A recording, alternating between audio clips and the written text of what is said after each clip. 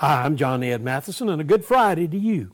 Years ago, a small town that had never had alcohol available in town until a local person started to build a tavern. The church rallied an all-night prayer meeting to ask God to intervene. That night, lightning struck the tavern and burned it to the ground. The owner of the tavern sued the church, complaining that the congregation's praying was responsible for the fire.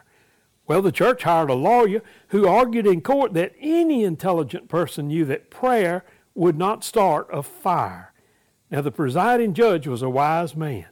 After hearing the case, he said, regardless of how this case comes out, it's very obvious that the tavern owner believes in prayer, but the church people do not.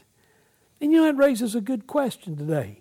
How much do you and your church really believe in prayer?